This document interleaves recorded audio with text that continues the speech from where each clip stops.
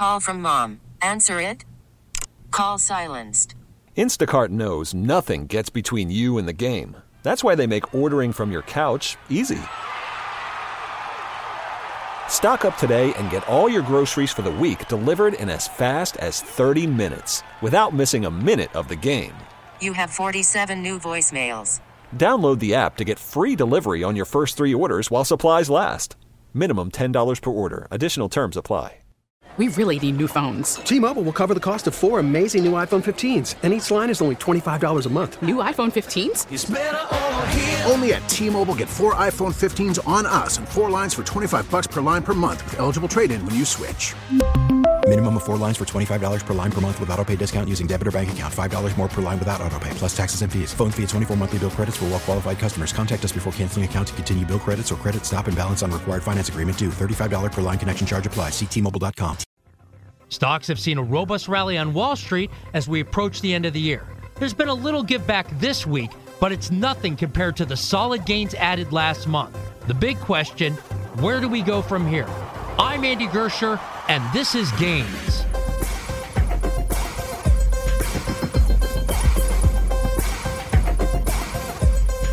All right, let's bring on Jim Welsh, macro strategist and portfolio manager at macrotides.com in San Diego.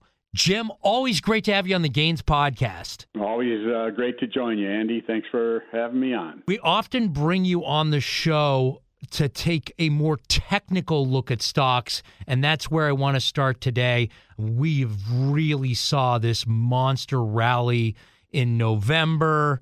And as mentioned in the lead, I mean, it's been a little softer this week, but I mean, those big gains were put in place. So just kind of start there. Where have we been? Where are we going? What's the technical read? Well, as you know, Andy, in late October, I thought the S&P was likely making a bottom when it dropped below 4150. The market was oversold. Sentiment was incredibly negative. As you recall, I'm sure, the 10-year Treasury yield was pushing up against 5%. People were talking about, oh, my goodness, it's going to 5.5%, 6%. So the conditions were ripe, I felt, for Treasury yields to come down, and I recommended Treasury bonds back in late October, specifically TLT, which is the Treasury bond ETF. And as a result, I thought with rates coming down, the stock market would have ample reason to rally, and I thought the S&P could rally above 4,500.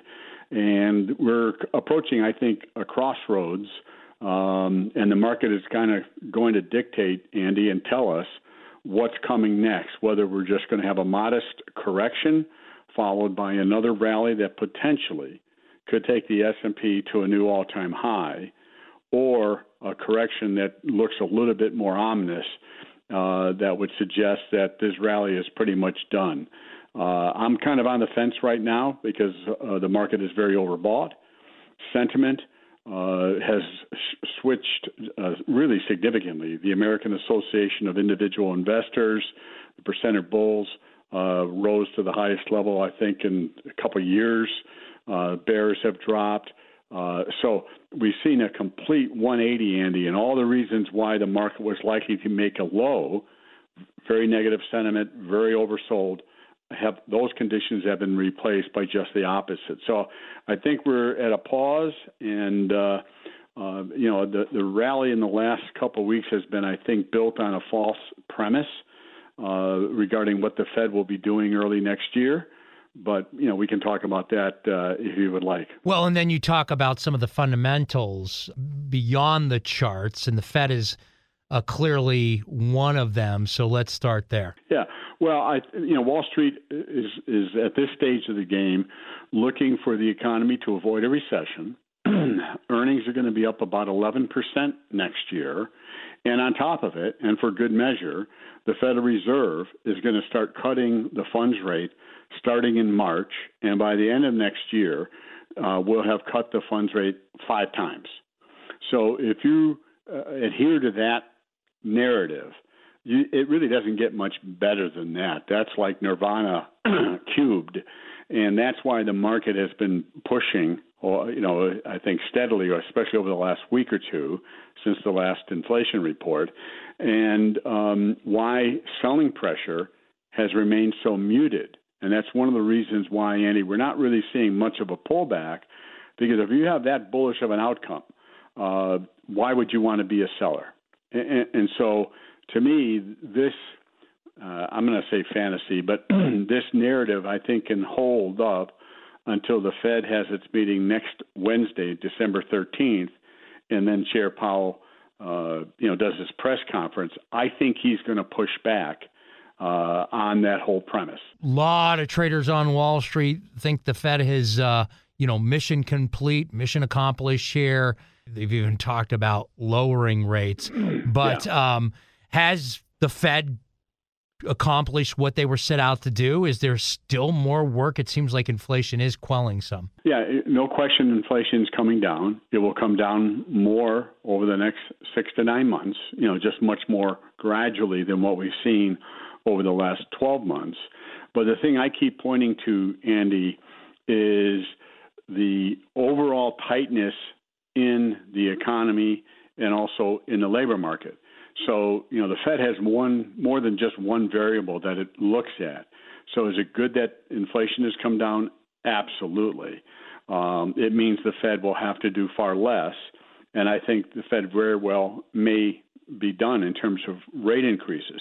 I think where Wall Street is wrong is assuming that the Fed will begin to cut rates in March and then aggressively before the end of next year. And the reason being is twofold. Corporate America, in the wake of the financial crisis and up until the pandemic, had virtually no pricing power. So what that meant was companies would compete against each other based on price. If I'm trying to steal market share from you, Andy, I'm going to try to undercut your prices, which that obviously puts a lid on the pricing within the goods and services. The pandemic came along. The government gave consumers a few $1 trillion. There were supply shortages, material costs, as we saw, like energy zoom up significantly, and companies were then able to raise pricing power or raise prices without getting any blowback and resistance from consumers, because consumers had the money and they were happy to spend it to get what they wanted after going through a pandemic. What's happened in the last year, Andy, is we've seen supply chain pressures ease significantly. Material costs, like looking at energy, have come down a lot. But yet many companies in many sectors still have pricing power, and they're not getting pushback. So we're seeing companies continue to raise prices. And the only thing that will bring and turn that around is if we see demand weaken enough so that then companies are forced to compete based on price and begin to compete with each other.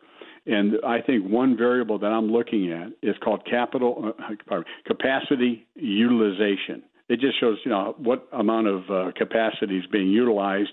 Last month it was over 78%. Historically, whenever we've had a significant slowdown, it's dropped, low 70s, even down to the mid 60s. I think the Fed doesn't want that outcome, but I think a decline in capacity utilization down to around 76% would give the Fed confidence that once they do cut rates and the economy enters the next expansion, pricing power won't return quickly, and therefore inflation will remain more subdued for a longer period of time. Wall Street, no one's talking about this. I think if I'm on the Fed, I'm looking at, what's going to happen to inflation in 2025 if we do, in fact, cut rates in 2024? That would be one of the concerns I think the Fed would have, and it's why I don't think the Fed is going to be cutting rates as early as Wall Street expects and as aggressively. It doesn't make sense. I mean, they just got a handle on inflation. Do you think that this rally is totally based on Wall Street actually feeling that they're going to cut rates?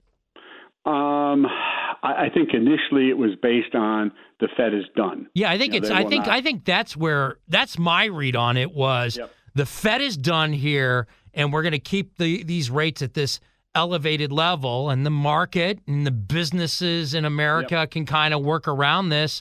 And I thought there was some underlying strength. Now, there is a little concern about the actual consumer eventually running out of the money that they had built up before.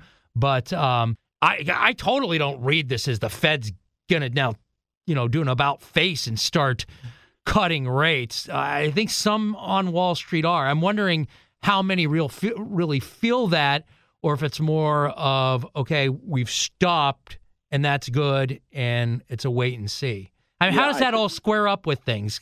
Because it's hard to think what other people are thinking as well. Yeah, I just think, Andy, Wall Street has been myopically focused on inflation. Understandably so. Inflation is a 40-year high. It's been coming down. And so for Wall Street, it seems, their focus is only on inflation as a determinant of monetary policy. So as inflation continues to drop, gets below 3% at some point in time, both on the PCE core and the CPI core, Wall Street thinks that that's all the Fed needs to cut rates. And my point has been is you have to look at capacity utilization and things like pricing power. You also have to look at the unemployment rate. Yeah, the JOLTS survey came out today. We're showing things easing a bit more. But if you look at over the last 20 years, it's still really high. The unemployment rate's at 3.9%. So that's the other area that I think the Fed wants to see more slack develop. In other words, higher unemployment. The year-over-year increase in October, based on the Atlanta Fed wage tracker, 5.2%. Again, if we go back to 2010 to 2020, most of those years, particularly between 2010 and 2016, wages were growing at 3.5% or closer to 3%. And then as the labor market tightened in 2018 and 19, wage growth accelerated up to about 3.5%, 3.75%. So my point is, at 5.2%, wages are still growing, and they're going to come down. I mean, companies aren't going to keep giving people wage increases. So that is going to continue to unwind. It's an annual rate of change. But it isn't, agreeable, if you will, with the idea that, let's cut interest rates, and the unemployment rate's only 4% or 4.1%, because the demand for labor will kick up early in the next expansion, and all of a sudden we're going to have companies bidding again for workers, and wages are going to start to move up, which will make it more difficult. Not so much that inflation doesn't get down towards the 2.5% next year, Andy. Again, I think the Fed's focus is 2025 and beyond. Yeah, I'm there with you. I cannot see them doing an about face, especially we have corporate profits are holding up. Yes, there's a real tight labor market right now, but this notion plus those are tools that the Fed has in the toolbox, and you use them when we see a meaningful downturn. So keeping rates at this level, letting inflation, letting everything kind of adjust to this new norm in interest rates, because the things that drive market are inflation, interest rates, and corporate profits. I kind of lean to the bullish side here a bit on the fundamental side because there are a lot of good things. Well, again, in the near term, the momentum of the market has been very positive and strong. And so I think the more likely outcome is we get a modest pullback, and then, especially if I'm right, and Powell pushes back against the idea of the Fed cutting rates early next year, and then when you get Fed governors giving speeches, because they're in the blackout period, so they can't give any speeches. I think after the next meeting on December 13th, I'm guessing we're going to hear a number of the Fed governors talk about, that they're not ready yet. They think and Williams actually made this comment last week, who's the New York Fed, that he is in favor of not raising the funds rate more, but he believes it needs to stay at a restrictive level for an extended period of time. And I just think Powell's going to push back on that. If I'm right, we'll see Treasury yields tick higher. I think the market pulls back. And then I think going into next year, there's likely going to be another push higher before this rally is complete. Give us levels. Give us numbers, Jim. You know, we talk about a technical look. Give us the levels you're watching here. What, when you say we'll get a pullback and then go, higher, maybe retest the highs, what are key levels in the sand you're watching? Well, one of the targets on the S&P for a pullback is 44.21. There's a gap there, a rather large gap. And historically, the S&P, when it creates gaps, it also fills gaps. So that's an obvious target for the S&P to pull back to before the next move higher. If that pullback, Andy, and this is going to get a little wonky, is an ABC, in other words, a down, up, down pattern. Yeah, and explain that. On the wonky stuff, let's explain it to the Gaines listener, so we don't leave anybody in the dust here. Okay, explain. What exactly do you mean by that? Okay, corrections against the primary trend are three waves. So if you're in an uptrend, a pullback will be a down, up, down pullback, and then you're going to rally to a higher high. Trend reversals are kind of noted when the pullback isn't a down, up, down, but instead of a 1, 2, 3, 4, 5. So if this pullback to 44.21 happens, and it turns out to be a 5-wave decline, to me, that would be pretty bearish. I'm anticipating it to be more likely a 3-wave pullback that will then be followed by another push into early next year, because unless we get definitive data showing that the economy is slowing materially, Wall Street is going to continue to hold on to this narrative that the economy's fine, earnings are going up, and the Fed is definitely not going to raise rates, and then it's just a question of when they start cutting. I mean, they can tolerate if it's not March, okay, then it for sure will be May. So I think the overall story remains intact. I think Powell will push back against it, causes a pullback, and then another leg up into early January. It's at that point in time, and that could entail the S&P getting above 4,800. So at a minimum, it should get above 4607, which was the high we saw in late July.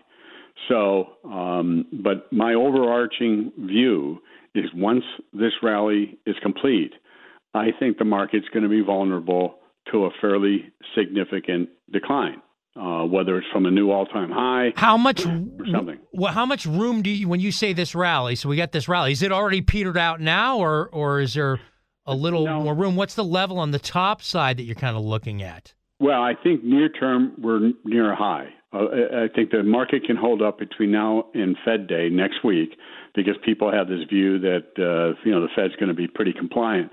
I think Powell's going to push against that, so that will cause a pullback.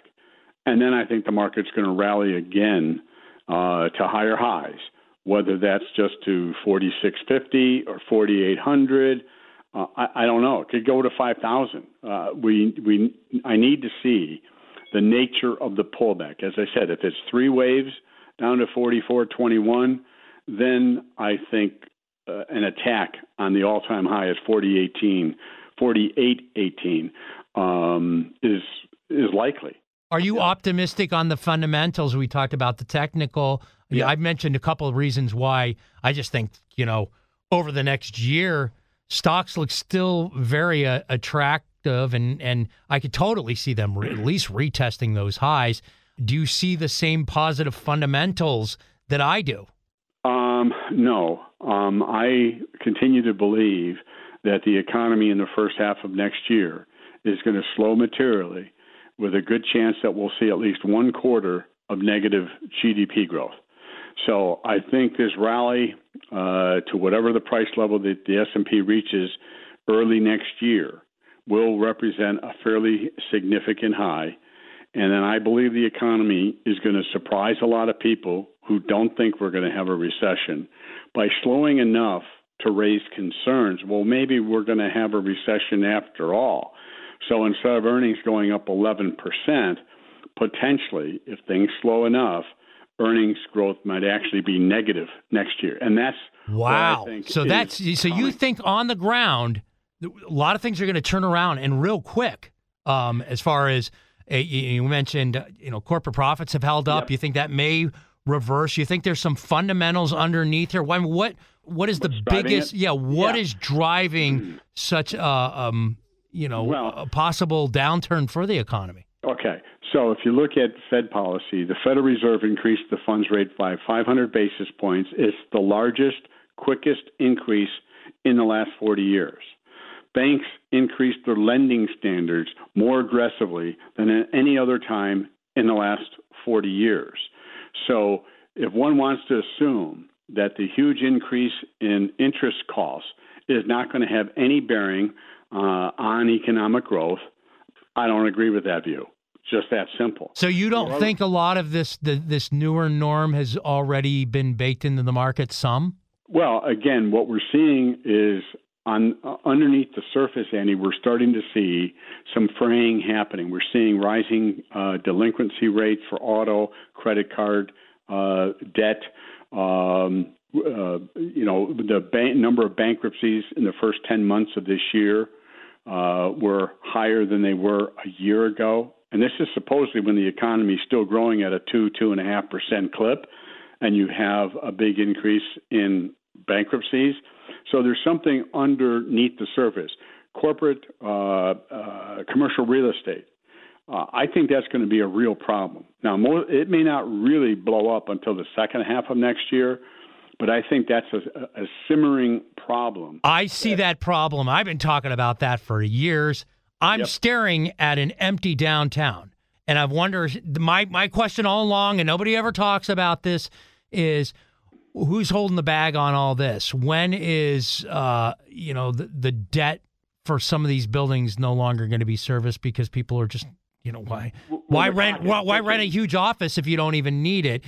And I know that takes some time. So I agree with you there. Yeah. That's the big one. The occupancy rate is 50%. So what the trigger comes for all these buildings is when the loan comes due, and I think it's I can't remember if it's why haven't we seen that factored in so far in the markets? That's why I keep thinking, well, maybe this come the Jesus moment for commercial real estate is still a little farther out. You think that's coming very soon as well? I think it's coming over the next 12 months to enough to become a problem because we're going to see landlords walk away from buildings. Banks aren't going to renew loans. The terms of any loans they would make are going to be pretty ugly. And so I just think commercial real estate in terms of office space and apartments is another area that is going to be, not as problematic, but a problem. That I think by the end of next year, these problems are going to be far more pronounced, and they'll cause some dislocations. The other thing, Andy, when the economy slows, typically what happens is problems come out of the woodwork. In other words, weak hands are able to hang in there as long as the economy's chugging along because they got enough revenue coming in to kind of, keep the boat afloat. If the economy slows materially, all of a sudden a lot of smaller businesses and consumers get pushed off the edge. If the unemployment rate rises to 4.5% before the end of next year, we're going to see more supply in terms of housing prices. Well, I kind of think that even if mortgage rates come down by the end of next year, which is very likely, at the same time housing prices are falling and more supply shows up, I just don't think that's a real positive for consumer spending. So, that you make an extra interesting point. We've always heard about rising tides lift all boats. Yep. And then, you mentioned, some of those hanger-oners, and you don't know until the tide goes out. And that's only when the tide goes out you discover who's been swimming naked. And that kind of ties to what you're saying. Hey, we're going to take a quick break here. Hey, be sure to subscribe, follow, leave us a 5-star review on Apple Podcasts if that's an option for you. And as always, subscribe and turn on those notifications so you know when a new Gains episode drops. We drop Gains episodes on Wednesday mornings. We will be right back with Jim after the break. Worried about letting someone else pick out the perfect avocado for your perfect impress them on the third date guacamole? Well, good thing Instacart shoppers are as picky as you are. They find ripe avocados like it's their guac on the line. They are milk expiration date detectives. They bag eggs like the 12 precious pieces of cargo they are. So let Instacart shoppers overthink your groceries so that you can overthink what you'll wear on that third date.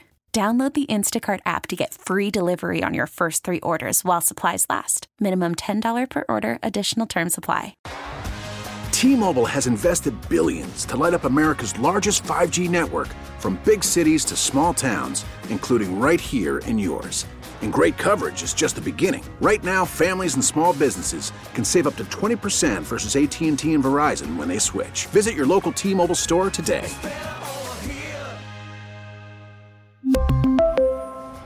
Plan savings with 3 lines of T-Mobile Essentials versus comparable available plans. Plan features and taxes and fees may vary. After the end of a good fight, you deserve an ice-cold reward. Modelo is the mark of a fighter. You've earned this rich golden lager with a crisp, refreshing taste. Because you know, the bigger the fight, the better the reward. You put in the hours, the energy, the tough labor. You are a fighter, and Modelo is your reward. Modelo, the mark of a fighter. Drink responsibly. Beer imported by Crown Imports, Chicago, Illinois. Back with Jim Welsh, macro strategist and portfolio manager at macrotides.com out of San Diego. Before we get started here, talking about maybe how to play this a little bit, couple moves, Jim, give the special offering for the Gaines listener. Well, I'm working on the December Macrotides issue that'll be ready to go out early next week. And, of course, I do a weekly technical review every Monday. So if somebody sends me an email, Jim Welsh Macro, and mentions the Gaines podcast, I'm more than happy to send one of those 2 issues out so you get a better idea of the analysis that I do and an overview of the overall economy and the markets. And Welsh is spelled Welsh. You got it. All right. Not like the grape juice, like the nationality, even though I am an Irishman. There you go. From the south side of Chicago, I will. Yes, so. we often, off air, we joke about the Chicago connection all the time. Love that Jim's from our neck of the woods. So now, how do you play this all? How's this all going to square out? You kind of gave us some levels and what's behind why you're concerned about some weakness going forward.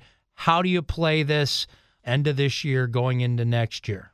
Right. So I recommended taking some money off the table last week when the S&P was at 45.50, just because I thought the upside was somewhat limited. If the S&P corrects in 3 waves down to that 44.21 or below, that will be a buying opportunity for a trade going into early next year. And in terms of Treasury yields, I think Treasury yields, the 10-year, next year, by mid-next year, will drop to under 350. So in the near term, I think we're going to see, as I said earlier, Powell push back against the idea that the Fed's going to be cutting rates aggressively next year. I think that causes Treasury yields to tick up a little bit. And then at the same time, I'm, kind of like the same pattern with the S&P. A 3-wave pullback in Treasury bond yields then provides another buying opportunity. I think TLT next year, Andy, it's trading around 94.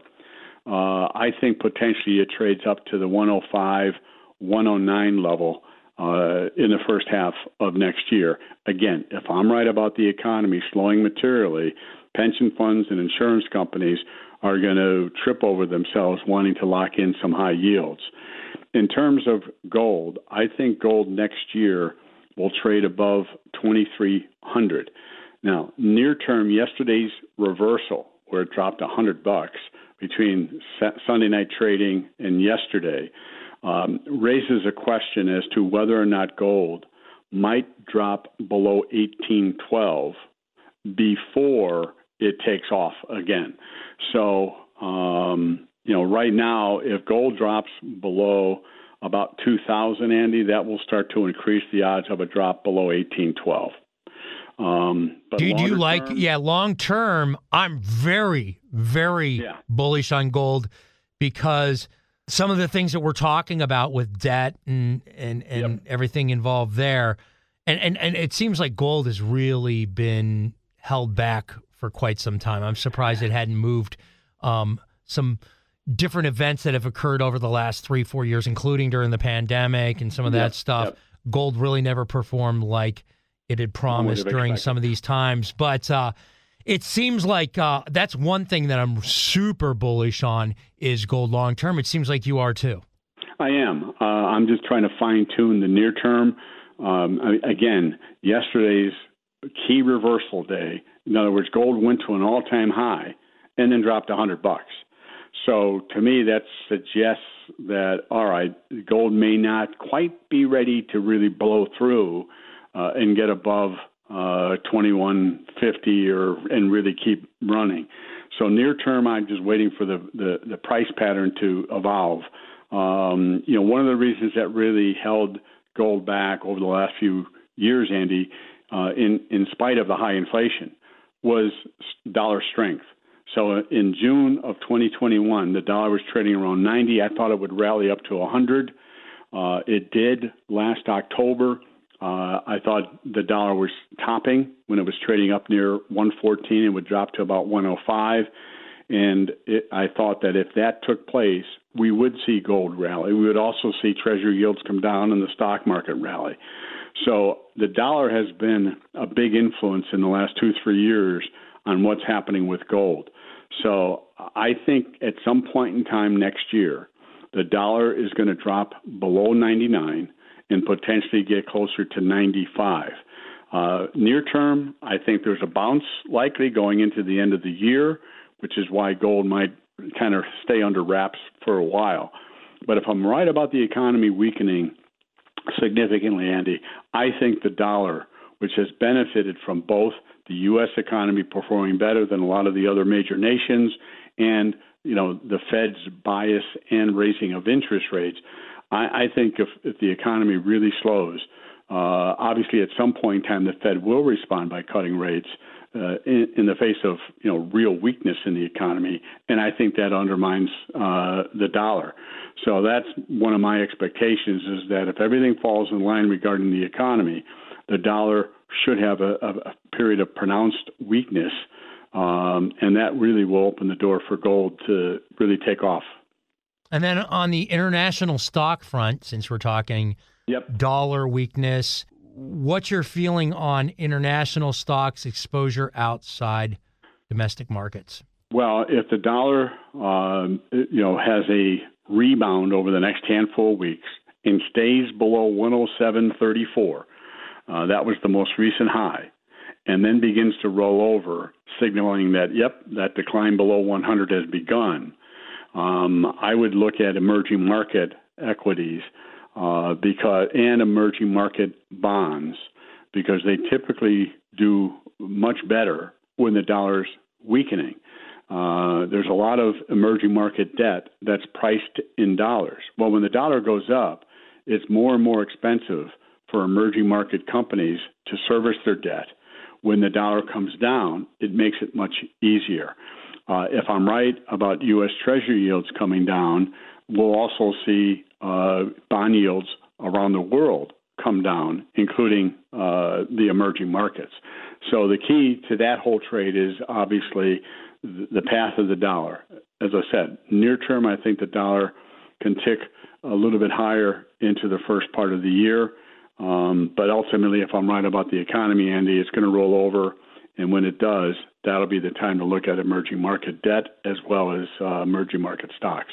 All right, we've covered a lot of ground here. What's the final takeaway? What is, a key play for the Gains listener as well?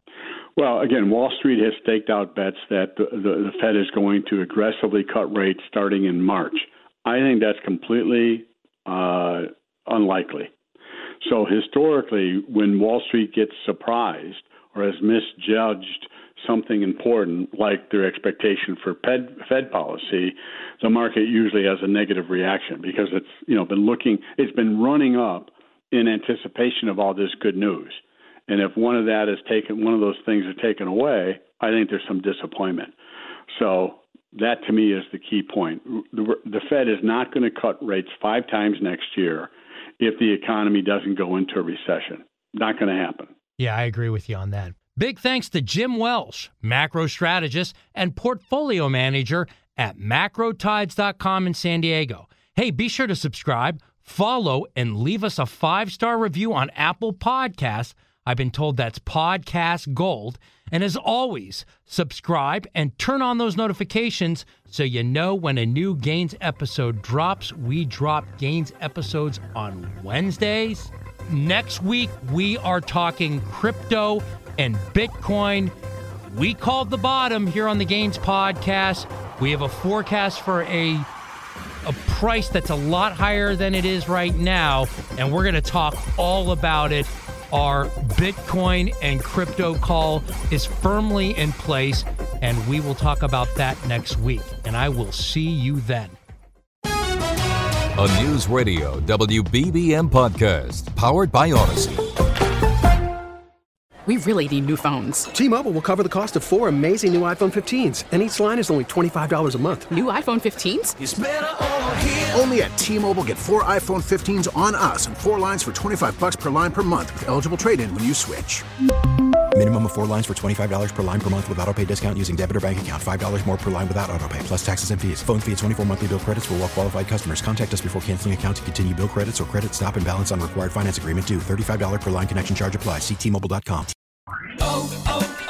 O'Reilly. Protect your vehicle's engine with a full synthetic oil change and save with Mobil 1 at O'Reilly Auto Parts. Purchase 5 quarts of Mobil 1 full synthetic motor oil and receive a $10 O'Reilly gift card after rebate. See store for details. With your Mobil 1 purchase, you'll also receive 2 times points during Old Rewards Bonus Points Month at O'Reilly Auto Parts.